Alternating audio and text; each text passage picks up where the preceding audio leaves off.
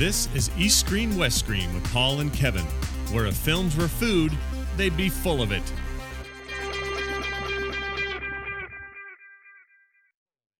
Hi, everybody. Welcome back to another episode of East Screen, West Screen. It is Thursday, August 19th, 2010. This is episode 38. Once again, I am Paul Fox, and with me, as usual, is my good friend and co-host, Mr. Kevin Ma. Woo! How you doing? I'm good, Paul. How about you? I'm pretty good. A little bit under the weather, but I'm starting to have some recovery now. How's your week been? It's kind of busy, as always, work. Also got the film festival going, so, busy with that as well, and it's going to get even worse next week. Yeah. So it's trying to get some rest now before the mess starts. All right. Well, before we get into some of our news this week, let's have a little bit of an update. You got to see the M. Night Shyamalan film, The Last Airbender, which we talked about a couple weeks ago. But we do want to hear Kevin's take on it, since he's now partaken in the viewing of this classic. What are your thoughts, Kevin? Oh dear. First of all, I fell asleep about 25 minutes in because the 3D was really, really tiring on the eyes. I forgot, did you watch this in 3D, Paul? Yes, I did. Yeah, the 3D is really non-effect. At points when my eyes were getting really tired, I just took off the glasses and I started watching it, and it worked. Even if it's a little blurry, I just treated it as like an out of focus movie, and I just watched it normally. But no, it got to me about 30 minutes, and I fell asleep for about 10 minutes. I woke up, and it got progressively worse. The dialogue is terrible. It's deadpan. Certain facts are just randomly repeated over several scenes without the need to. I'm not even sure if M. Night Shyamalan directed this. I think he just gave the script to his kids and let them handle the camera and everything. Although there are some really good technical stuff. In my review last week for Yellow Pages Hong Kong, I gave it initially 2 stars for the visual element.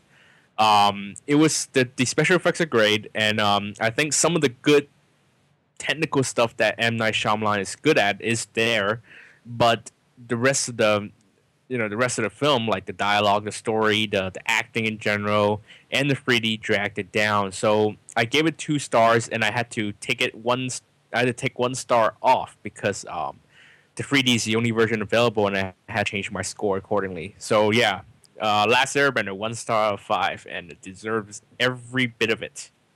Yeah, it was pretty bad, and I won't go into the reasons why, which we covered a few episodes back.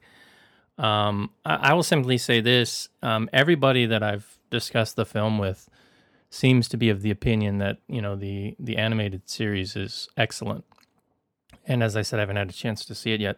But it sounds to me like this was just something that if he wanted to do it and take it seriously, it should have been done maybe as a miniseries or, as a television series, a high budget television series. And it's a shame because I think, as I said before, this is going to end up going the way of Golden Compass, in that we've got the first movie, but because the first movie ends up doing so poorly, there's no chance of the other movies getting done. Actually, it hasn't done that badly in the States. I think it's made more than Salt so far, about 120 million. It's not gonna break even in the States alone, but maybe with international, it might end up breaking even. And with the whole structure of the story being planned around 3 films, or actually 3 seasons of the anime series, you never know. I think the good choice that Paramount should make right now is continue the series because there is potential there, but dump M. Night Shyamalan. Yeah, I would agree with that.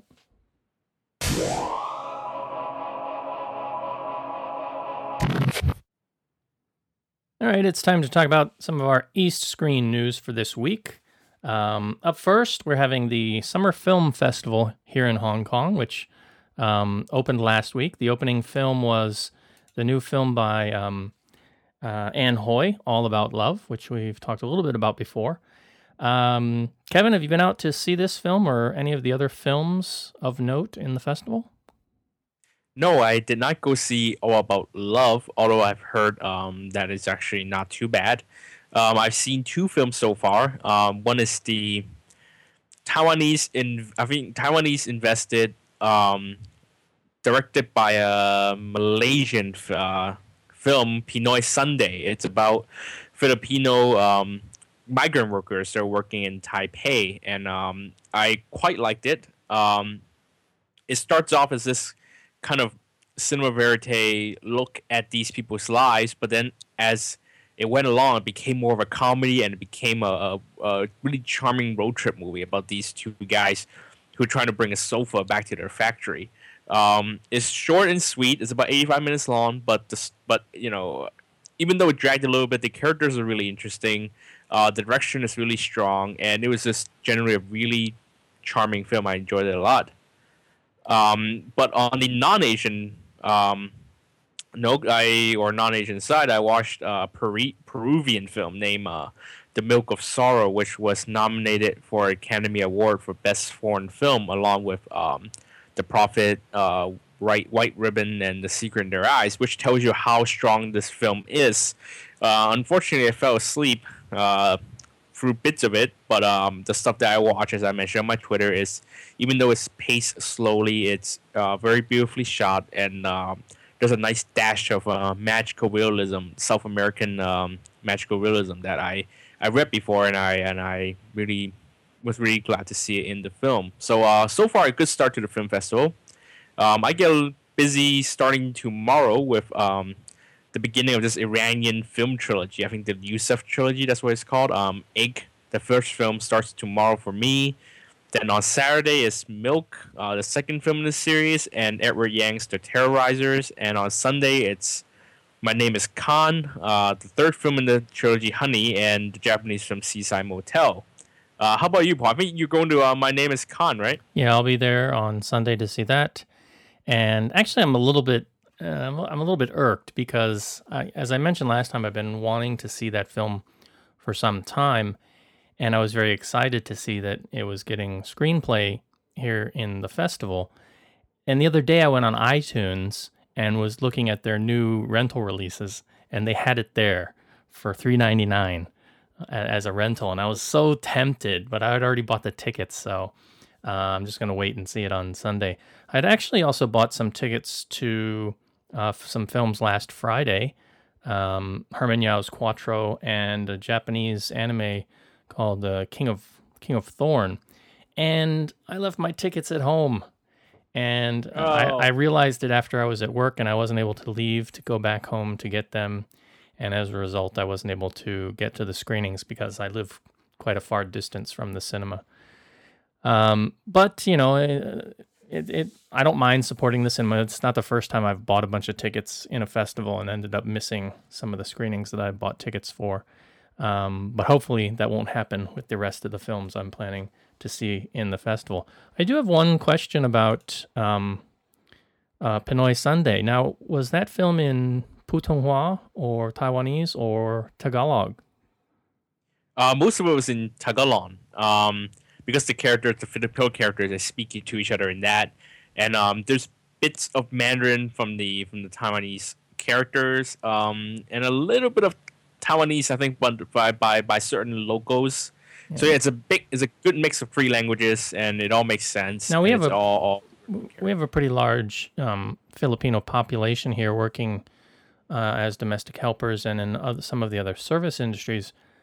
Did it appear like there was, a significant population in the audience that were in the screening with you, or from the Philippines, or was it mostly local festival goers? That's the strange thing. It was a Sunday, which means it's the holiday for the local Filipino domestic workers, and holiday for everyone else. But no, there wasn't much of a Filipino population, and I asked Kozo because he went to the screening yesterday, that's Wednesday night, and he said there weren't many Filipino audience as well. So I was wondering, either they've seen the film already, it's from 2009, or they haven't heard about it, or they're just not interested. Interesting. All right, our next bit of news, talking about local film Dream Home. This is coming from Film Biz Asia, and Dream Home is going to be having double screenings in the UK. It's going to premiere on August 28th at Fright Fest in London's Empire Leicester Square. And then later it's going to get a regular theatrical release and says it's due for around November 12th. So pretty good. I'm pretty happy to see that, Dream Home is getting some more international play, and it's going to get some international releases. Would post a little bit of a word of warning if you're going to follow the link to the article that we've got in our notes over to the Film Biz Asia page. They have a picture there that might be considered as a NSFW, and so if you're looking at home, you might not want your children around when that image comes up. Surprising that they would put that particular image up for the film on their site. It's not that bad. It's just a little bit of nudity, but even so, when I first went over to the article, I was like, okay, well, that's interesting. But I'm glad that this film is getting some legs on the international circuit, and it's going to get some general releases as well, not simply showing up in festivals. Yeah, the picture they used for another Dream Home story, the one about the Udine premiere, actually was even more graphic. They had a guy with a whole bullet hole on the side of his mouth. So that, yeah, I don't know why they keep picking the worst stills for Dream Home. Maybe it's like an inside joke for them or something. Maybe. I know they've got a few different poster series for the film, and I think one of the more interesting posters, the one that they had in Hong Kong, I didn't like at all. It was just kind of like a washed out Andy Warhol-ish style red with some silhouetted of the character from one of the stabbing scenes. And you can't really see much of what's going on in that poster. It's hard to really make anything of it until after you've seen the film, and then you can pick out the scene very vividly. But one of the more interesting ones was all of the main actors sort of lying around as a pile of bodies in various poses. They're all like lying on top of each other, and I guess that one had some issues with some various censorship boards. So apparently they've done quite a few poster series.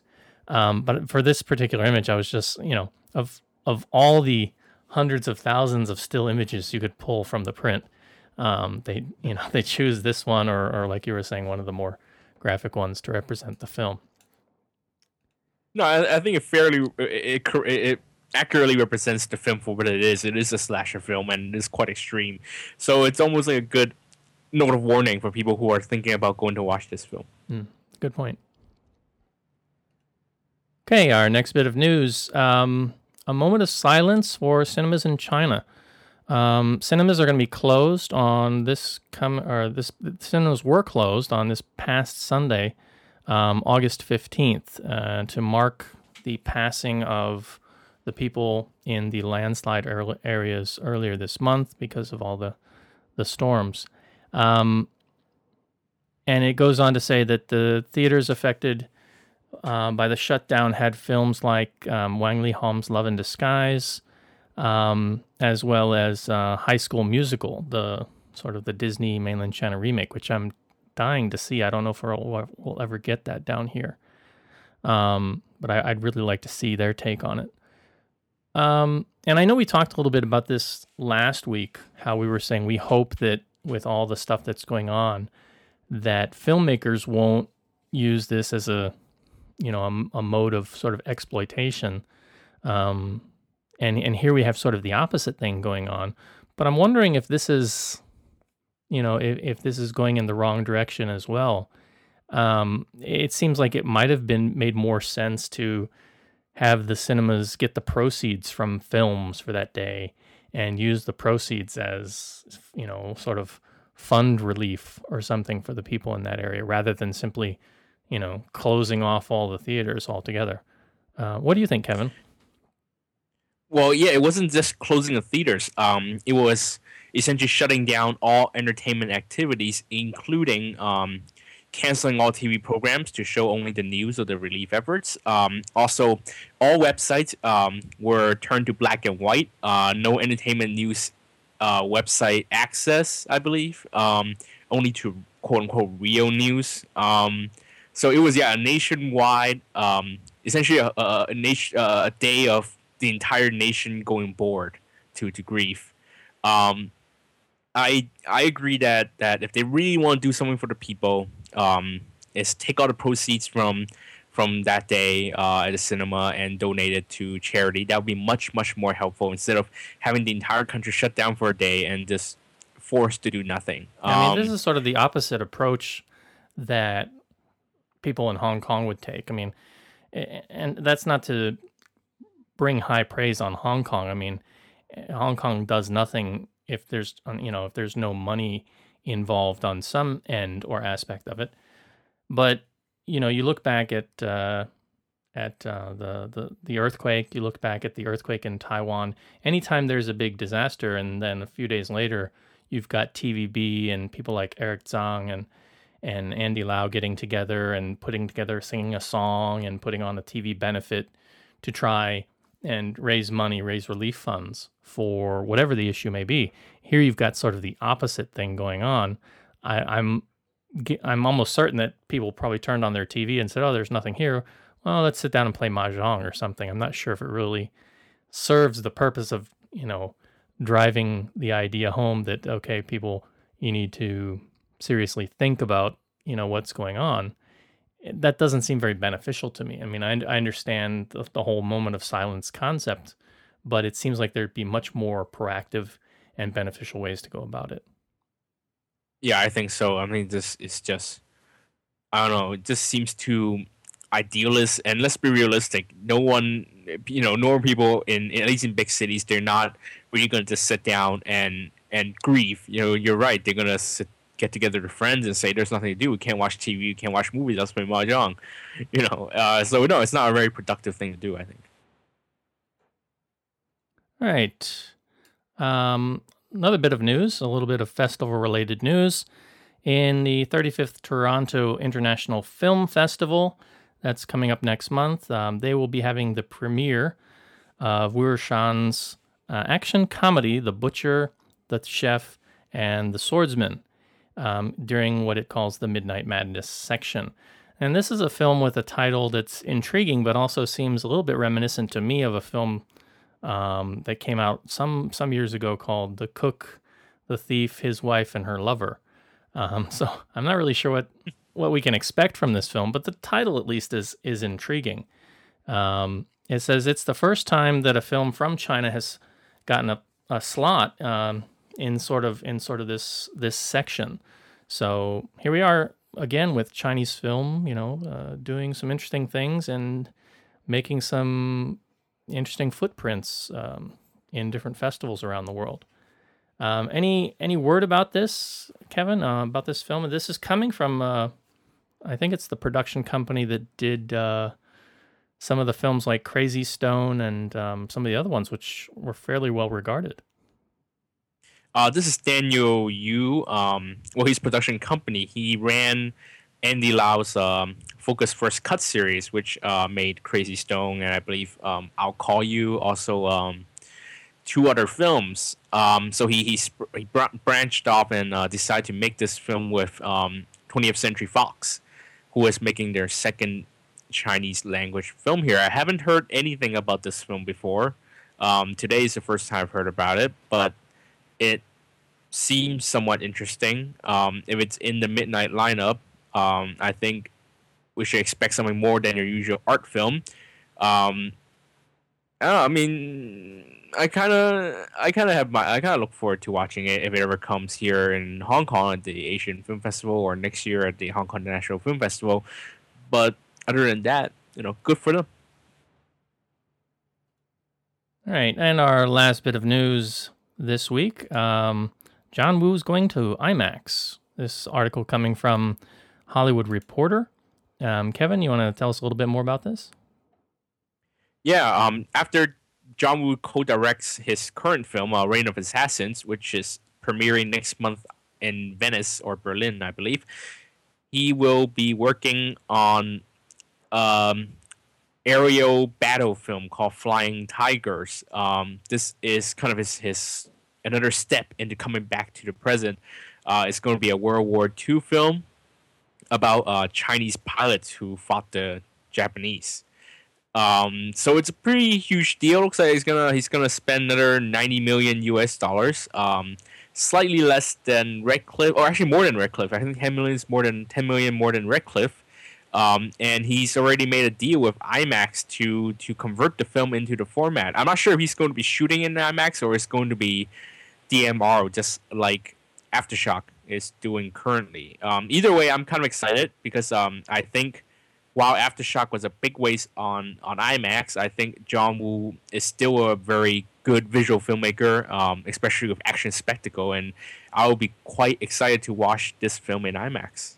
How about you, Paul? What do you think? I'm not real keen on, here we are with another World War II China versus Japan movie. I like John Woo. I tend to like his movies. I loved Red Cliff. Both of the films I thought together as a whole were fantastic. And I don't know. I mean, he says in the article mentions he's thinking about getting Liam Neeson, who I tend to like very much as an actor. But I can just see this sort of buying into here's another film that's going to sell itself via, growing Chinese nationalism. And I don't know, that kind of doesn't appeal to me quite as much.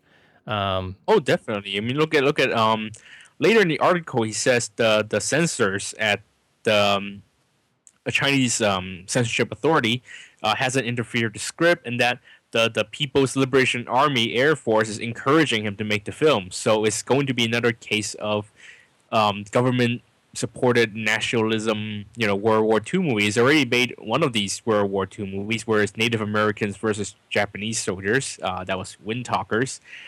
So no, he hasn't had a good track record of war movies at all.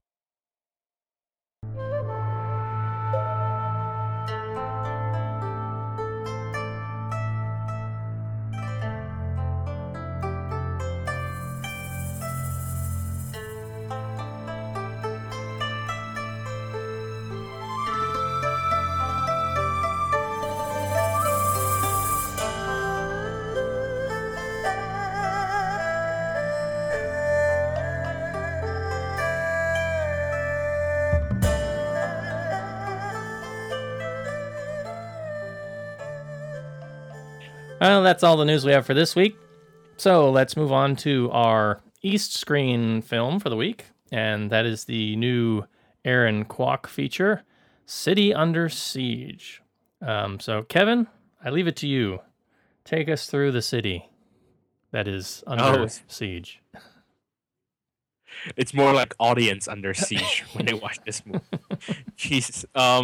So City Under Siege is the latest film by Hong Kong director Benny Chen, who I personally think he's one of the best Hong Kong action directors in the last decade. He's churned out some good old-fashioned action spectacle that made Hong Kong so popular, Hong Kong cinema so popular in the 80s and 90s. Unfortunately, this film will not belong to part of that canon. This is, I believe, his first sci-fi film. It is a film about mutants.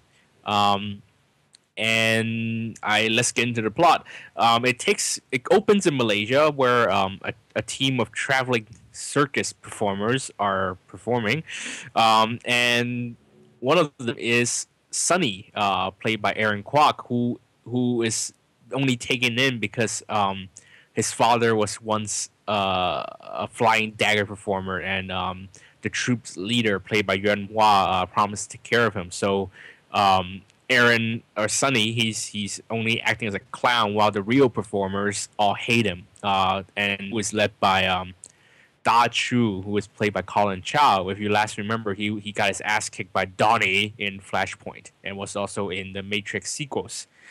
Anyway, so the evil circus performers, they go into the woods one night and they come across some, guess what, Japanese produced poison gas. Yes, the Japanese apparently made these gas to train superhuman beings, but they were soundly beaten by the Chinese or something before they left. So the gas were left there underground, and these people uncovered the circus performers. They uncovered the gas, and they managed to become infected. And also infected is Sunny. So while Sunny managed just to float his way back to Hong Kong, the new superpower evil circus performer mutants goes back to Hong Kong, and they decide to rob banks. Yes, when you have superpower, you don't have to rule the world. You just need to rob banks. And also they're obsessed with why they look bad, why they look terrible, why they look mutated. Meanwhile, Aaron is back. Sunny is back in Hong Kong, and for some reason, the gas didn't really have much effect on him physically. Not only because he's one of the four heavenly kings, but also for some reason that was never thoroughly explained. Somehow, when he returns, he's in this really huge fat suit, or I guess he became really fat. I'm guessing it's bloated with seawater, and he's picked up by a failing reporter played by Shu Qi. Shu Qi's career is in trouble because a younger and hotter looking model like Anchor, played by Christy Chow, not really much of a stretch for her, is taking over her job, and also because her boss is Terrence Yin, and Terrence Yin just plays these kind of characters, so it's totally natural. Anyway, so as Sunny slowly begins to find his power, the mutated mutants are robbing banks, and they begin to come into conflict with each other. And as the mutants rob their banks, the Hong Kong police, who are totally useless here, decide to recruit the help of two mainland experts, apparently expert to the supernatural, kind of like a Scully and Mulder of China, I guess, played by Wu Jing and Zhang Jingchu. So they decide to, along with the Hong Kong police, they decide to use Sunny as bait to attract the mutants, attention, to catch them, and then you got a battle going on, and that's City Under Siege. Now, I make this, I guess, sound a little bit better than it is. The whole thing is poorly conceived. The whole plot is just derivative. It's nowhere near as good as the better mutant films out there, like say X-Men, or I don't know, any other Roger Corman mutant movie. And a lot of the things just don't make sense. Like I was saying, why do mutants, when they have superpowers, superhuman strength, why do they need to rob banks? And for some reason, they're using flying daggers as their weapon of choice, as opposed to their superhuman strength. Again, the Japanese thing, using the Japanese as a villain, even to the point of flashing back to the evil Japanese soldiers, looking on evilly, laughing as the whole poison gas starts to work. It's obviously a mainland effort, especially when the Hong Kong police are portrayed as useless, and then the two super experts from China come and save the day. This is especially sad because Benny Chen used to have Mandarin-speaking villains in his movie, all the way up to his previous film, Connected. But now somehow the superheroes are all speaking Mandarin, and the incompetent people, including Aaron Kwok's character himself, are all based in Hong Kong and speak Cantonese. The whole story is just kind of silly.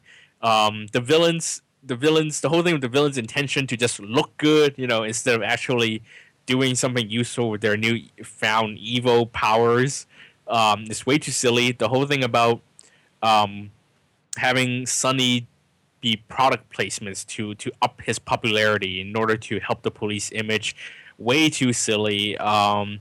It's that's intentionally silly, but then you got really unintentional stuff like Colin Chow's acting and his whole third act twist about trying to look for love and him being lonely, and the whole thing is just a mess. It's also way too long. The story is just repetitive and it's too long. The story is just the structure. It follows a certain structure of Aaron Kwok being silly, being stupid, and the evil mutant showing up and try to kill him. It's fairly repetitive, and it's really too long. And then you got some really silly lines like Sonny's father, his whole motto is a flying dagger is like life. You have to have a target. It's just so silly. It's really sound like something that you give to a recent college graduate rather than like a 40-year-old retarded circus performer like Aaron. And also, you got some really classic performances. Again, I was talking about Colin Chow. His overacting here is a performance of a lifetime. Also, I don't know who decided to make Aaron such a dumb character. It's just totally unlikable. Zhang Jingqiu looks, again, for the second film in a row since Furling Scholar 2, looks like she's acting in a much better movie. Wu Jing kicks ass. That's all I have to say. Wu Jing kicks ass. I have no complaint about Wu Jing. Other than that, really one of the most embarrassing and just over the top and just overblown disasters of the year. That's City Under Siege. I guess I have more to say about it than Jade and the Pearl because, it really does provoke a much bigger response that way. And, that's, if you're into that sort of thing, good for you. But if you're looking for a good film, this isn't it. Yeah, this is, my worst films of the year meter is filling up very quickly. I'm going to have a lot to sort through. It's a tough year. It's a really tough year. It's amazingly bad. I mean, the first thing that obviously stood out in my mind is it's those dang Japanese again. The Japanese are the root of all evil. They're responsible for all bad things. And so here they are. What are they doing? They're experimenting with the super soldier formula in World War II. And the funny thing is that the very first experiment they're doing, it's not on a Chinese soldier or an Asian soldier, but it looks like it's on a British or a Western guy or something. Yeah. And, it is a Western. And the guy starts to transform, and it's like the technology from the old Incredible Hulk TV show. I thought I was looking at Lou Ferrigno for a moment. It's like the way that they get this guy to transform using, sort of a worm's eye view to shoot the guy, and he's got, some brow makeup on to make his brow look heavier, and he's just going, it's like, I thought I was actually watching excerpts from the old Hulk show. It was so bad. It's like Mr. Twister all over again. Yeah, it's like the origins of Mr. Twister, right? And here, the sad thing is you have this character, Sonny, and played by Aaron, and it has all the potential to be really epic, because not only is he in a fat suit, but he's in a clown suit in the same movie, right? So that in itself is epic, but it's epic fail, but it's still epic, I mean, whoever thought this was going to be a good idea? So, yeah, basically the whole crew, they're circus performers, and it's sort of the stereotype that if you're a carny, if you're a circus guy, you tend to be on the wrong side of the law. I mean, they have this same kind of stereotype in the West as well. So most of them are bad guys. Aaron's just dumb. He's like a little bit low IQ, or a Dai B, as they might say in Cantonese. We never really figure out why. We never really figure out what his problem is, if he was just born that way, or, his dad threw the knife wrong one day and clipped him, or, that's never explained. But they all get infected by this neurotoxin, or this biogenetic toxin, whatever, and they all start to change, except for Aaron, who gets fat, because apparently his body sucks up the seawater, and that somehow keeps him alive as he floats to Hong Kong. But we never really figure out why he's, what the catalyst was that prevented him from hulking out and becoming, all ugly like the villains. The sad thing is, I didn't care about Sonny. I was far more interested in the side characters, Wu Jing and Zhang Jingqiu. They had this sort of like X-Files thing going on. They kept talking about mutants that they've battled before, and it's like I wanted to know more about them. I wanted more focus on them. and they were just when there when they start talking about getting married, it was just I mean that was okay. I mean, I was just far more interested in them and what was going on with them, and like you said, Wu Jing, the action scenes with him are pretty good. He does a little bit. He was mugging to the camera a little bit. I don't know. I don't blame him for that. That's the direction, really. But it's like he was on over macho mode, with the sunglasses and the turning of the head and the stare downs. Really need a little bit less of that, I think. And then the whole promotional thing. I mean, the mid part of the movie is taken up by basically the police deciding that, okay, we've got this guy. He's got superpowers, Sonny, and we don't know what to do with him. So we're going to turn him into sort of a police PR person. And he's going to go around and he's going to do product placement and ads. And that whole thing, it's trying to comment on the local PR industry, I'm sure. It just wasn't very interesting. It was far too comic. It really seemed out of place. So you've got all that going on. At the same time, you've got super villains in the city of Hong Kong going around robbing banks constantly. And nobody wants Aaron to go out and stop them. They just want him to make more commercials. So it's like, it just doesn't make sense. The villains themselves, really stereotypical. Even though this is supposed to be sort of a science fiction superhero type of a genre, they're mutants. They're not mutants in the X-Men sort of mutant way that they've been born this way. They're more like they've mutated, because of the chemicals or whatever. So they're more like the Fantastic Four, I guess. They're not traditional Marvel style mutants. But it's the same. They're trying to go for that same feel here. But the way the villains act, I mean, it's very much the same way of the villains act if you watch Future X Cops or you watch any number of over-the-top villain performances from films in the 90s. There's just nothing that stands out. Even their abilities are very generic. They're all turning ugly. They're hulking out a little bit. So I'm assuming they're stronger. Aaron's faster for some reason, but we're never really sure what is the extent of their abilities. I mean, are they all the same? Are they all different? There's nothing that really makes them very unique. And that seemed to me that made them lack character and also made the film lack character. Shu-Chi, I mean, she was upstaged by Chrissy Chow, who had a very minor part. And gotta wonder, is that art reflecting life? Because we don't see a lot of Shu-Chi these days. And it seems like Chrissy Chow is in every other film that we're talking about. So, I don't know. This was just a bad film. It wasn't that funny for the reasons it was trying to be. It wasn't that entertaining. I actually think on the whole, and I'm kind of surprised I'm saying this, I enjoyed Future X Cops more. No! That may be sacrilegious, but at least that film, if this film didn't have that whole middle thing with Aaron being the PR boy, if there were more action scenes in that part, if there was more of them working together with Wu Jing and trying to trap these guys or hunt these guys down, if it would have stayed true to that kind of a genre, I think it would have been better. It just lost me in that whole middle section, and then by the end, I just didn't care anymore. Yeah, I think they were trying to make this new thing so then people won't accuse them of trying to be X-Men, but they went totally the wrong way because they haven't learned to get the basics down of the genre before they move on to it. And they sort of want to skip the step where they're being accused of copying Hollywood. But hey, first know how to copy Hollywood before you try and improve on it. And they can't even do that properly. Yeah.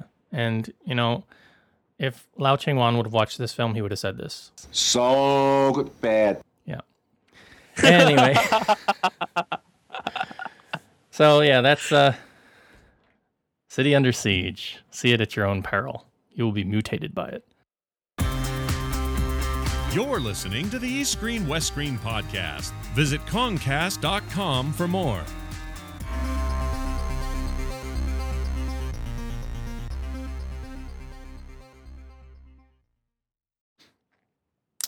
All right, let's move on to talk about our West Screen news. Not a lot of West Screen news this week. One little news story of note. We talked last time about the Hollywood remake of the film The Girl with the Dragon Tattoo. the big news this week is that the main female protagonist of Lisbeth Salander has been cast with a young actress named Rooney Mara, who I'm not very familiar with. But she has won out the role over some other higher profile actresses that we mentioned last time. And according to this article coming from Reuters, it said that in order to test for the role, finalists had to agree to test deals with salaries in the $150,000 to $200,000 range, as well as options for the second and third movies in the planned trilogy. And that would bring with them significant salary bumps. So I guess this is, good news. The film's going forward. I'll have to do a little bit more research on Miss Mara to see some of the stuff she's done before. But I've not really much I can make of this story because I'm not that familiar with her. I still say people should go out and see the original. Yeah. Miss Mara is going to be in Mr. Fincher's upcoming film, the Facebook movie, The Social Network. So I'm sure that's where he found her, and it makes me look just all that much forward to seeing how she does in The Social Network. Here it says, she was the girl who fought Freddy Krueger earlier this year in the remake of Nightmare on Elm Street, which neither of us ended up going out and seeing. I heard it was actually not that good, though I was a big fan of the early Freddy Krueger movies with Robert Englund. After some of my friends had seen the remake, the things they'd kind of told me kind of put me off, and I just figured I'd wait for DVD or a rental.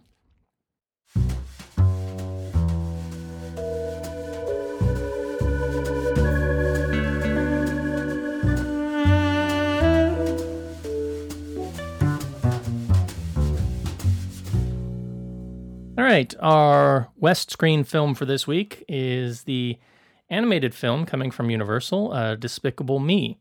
So this is a film that stars Steve Carell as the voice of the primary character named Gru, who is a supervillain or an aspiring supervillain, and he's constantly trying to pull off little schemes, and his schemes are never quite as big as he imagines. So, for example, he plans to steal the Statue of Liberty, and he ends up stealing the Statue of Liberty from Las Vegas at the New York hotel.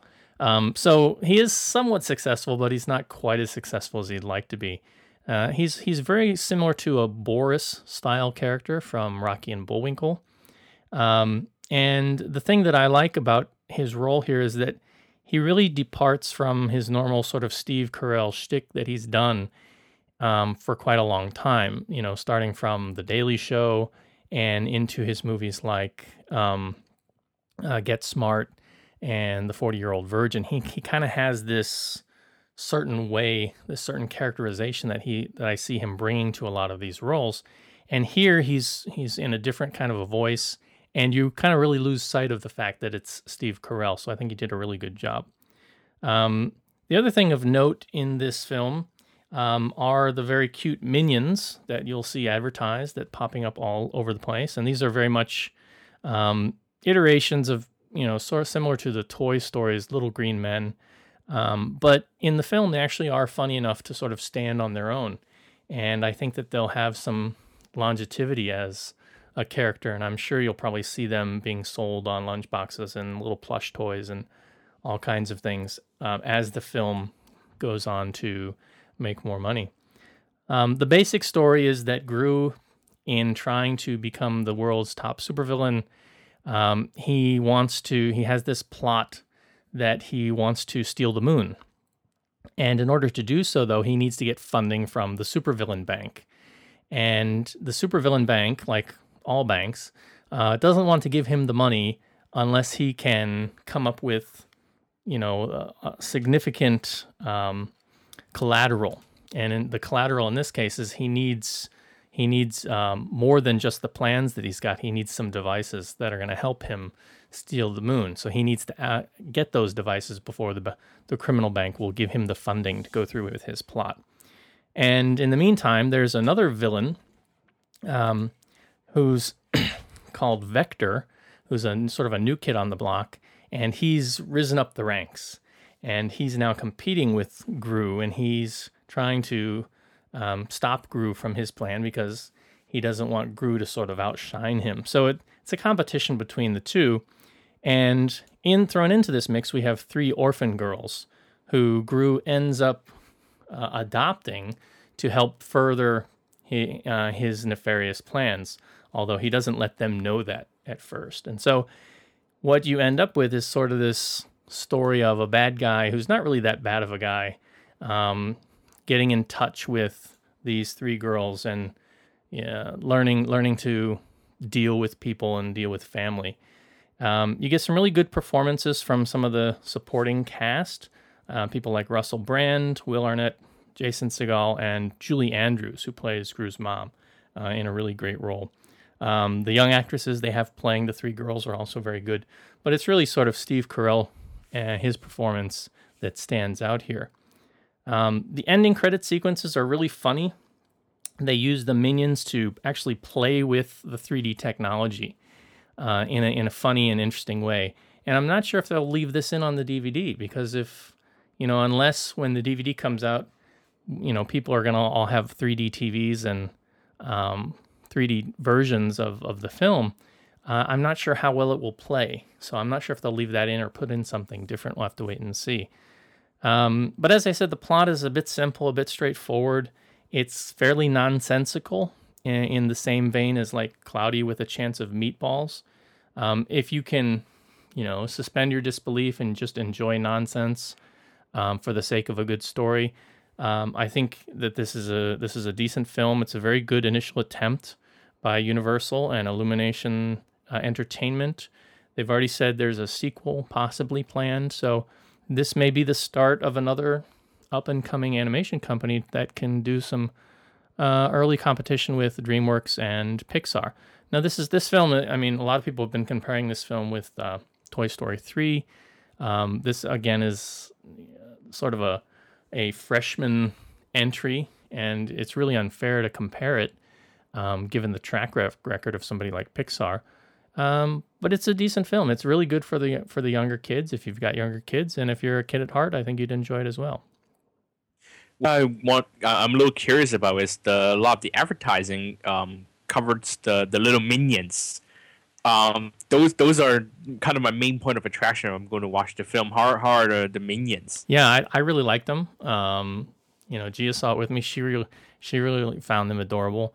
And it's interesting because they're, a lot of them look alike, but they're kind of all different. They show lots of them in some of the larger screenshots, but there are a couple of them that are like named. But they speak. When they speak in sort of a nonsense kind of speak, sort of like if you play the video game The Sims or other games where there's a dialogue, but it's not actually a language. But Gru can understand it, and they do a lot of sort of pantomime sometimes when they're speaking, and that gets some ideas across to the audience. So good, comedic entertainment. Very, very well written. Again, it's a bit simple in terms of a story, but this is very firmly, I think, targeting younger kids, much more so than some of the Pixar stuff. And I mean, there's enough there for adults. There's plenty of gags, but I'd say, yeah, it's definitely worth seeing if you get a chance to see it.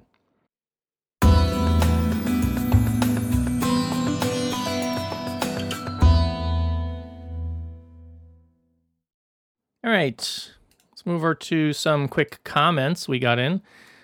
Yeah, David Harris posted a comment last week's episode. He said to make note that Squatter Town also has a Facebook page. So if you listen to last week's episode, we mentioned the independent film project by Kevin's friend and classmate, Marco Spamberg, who's doing... Spamberg, yeah.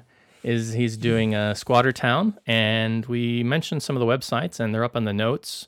And David has pointed out here that they have a Facebook page as well. So if you're on the Facebook and you're out there giving Mark Zuckerberg your attention and your advertising dollars, you might throw some of your attention over to Squatter Town's way as well. And he also points out that Dave sounds like a good name for a magician to me. And I guess having the name David, because I made the comment last week when we talked about Sorcerer's Apprentice, I was kind of ragging on the fact that the main protagonist's name is Dave, and you've got all these other interesting names like Balthazar and whatnot. So yeah, Mr. Harris, if you are a wizard in disguise, possibly the next Hogwarts alumni, I do, no offense intended. We got another message from Teen Lun Lao again. He says, talking about the Fortune Star selling their collection, which we talked about last week. He says that he was the one who retranslated the earlier batch of non-remastered DVDs. Some of them were good since those were redone from the ground up, and some were bad. And he says he wasn't the only one doing these translations.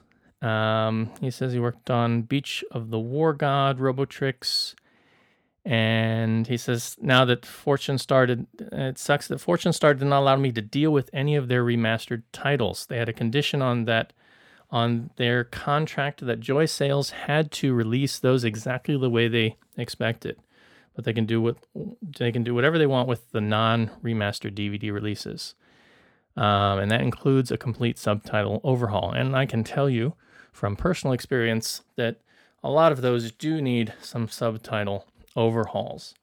Again, we're going to have to wait and see what they end up doing with this collection.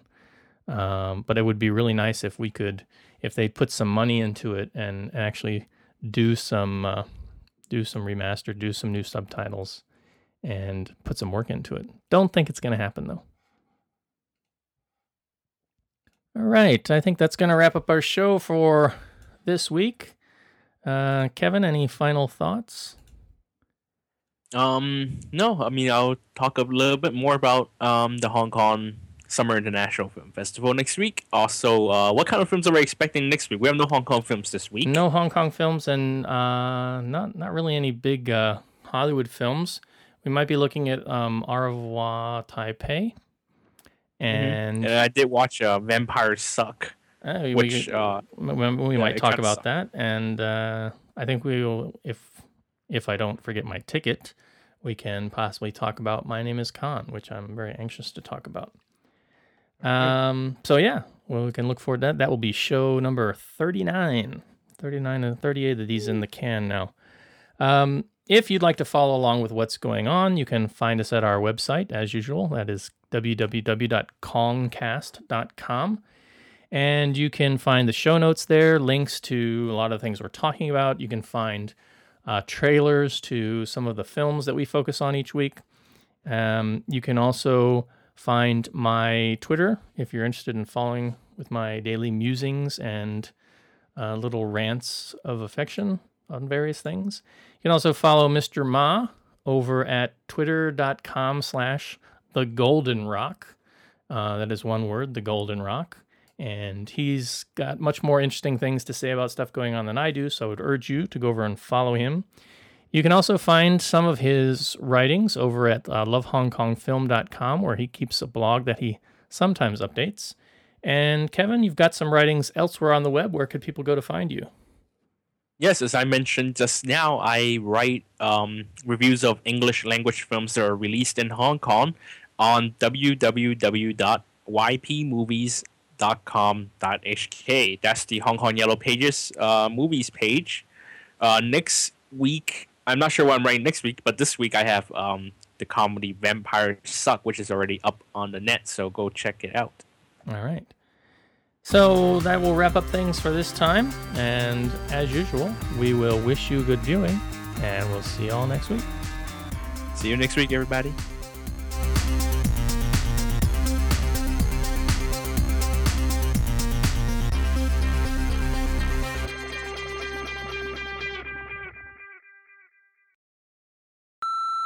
Yeah. And I don't know. I'd kind of be more excited, I think, if he was doing Face Off 2 or something. Yeah, maybe he needs to bring Van Damme out of retirement, hard target. It's just 4. It's just like Chow and Fat. I mean, when is John Woo going to make another Cantonese film? Yeah, Confucius 2.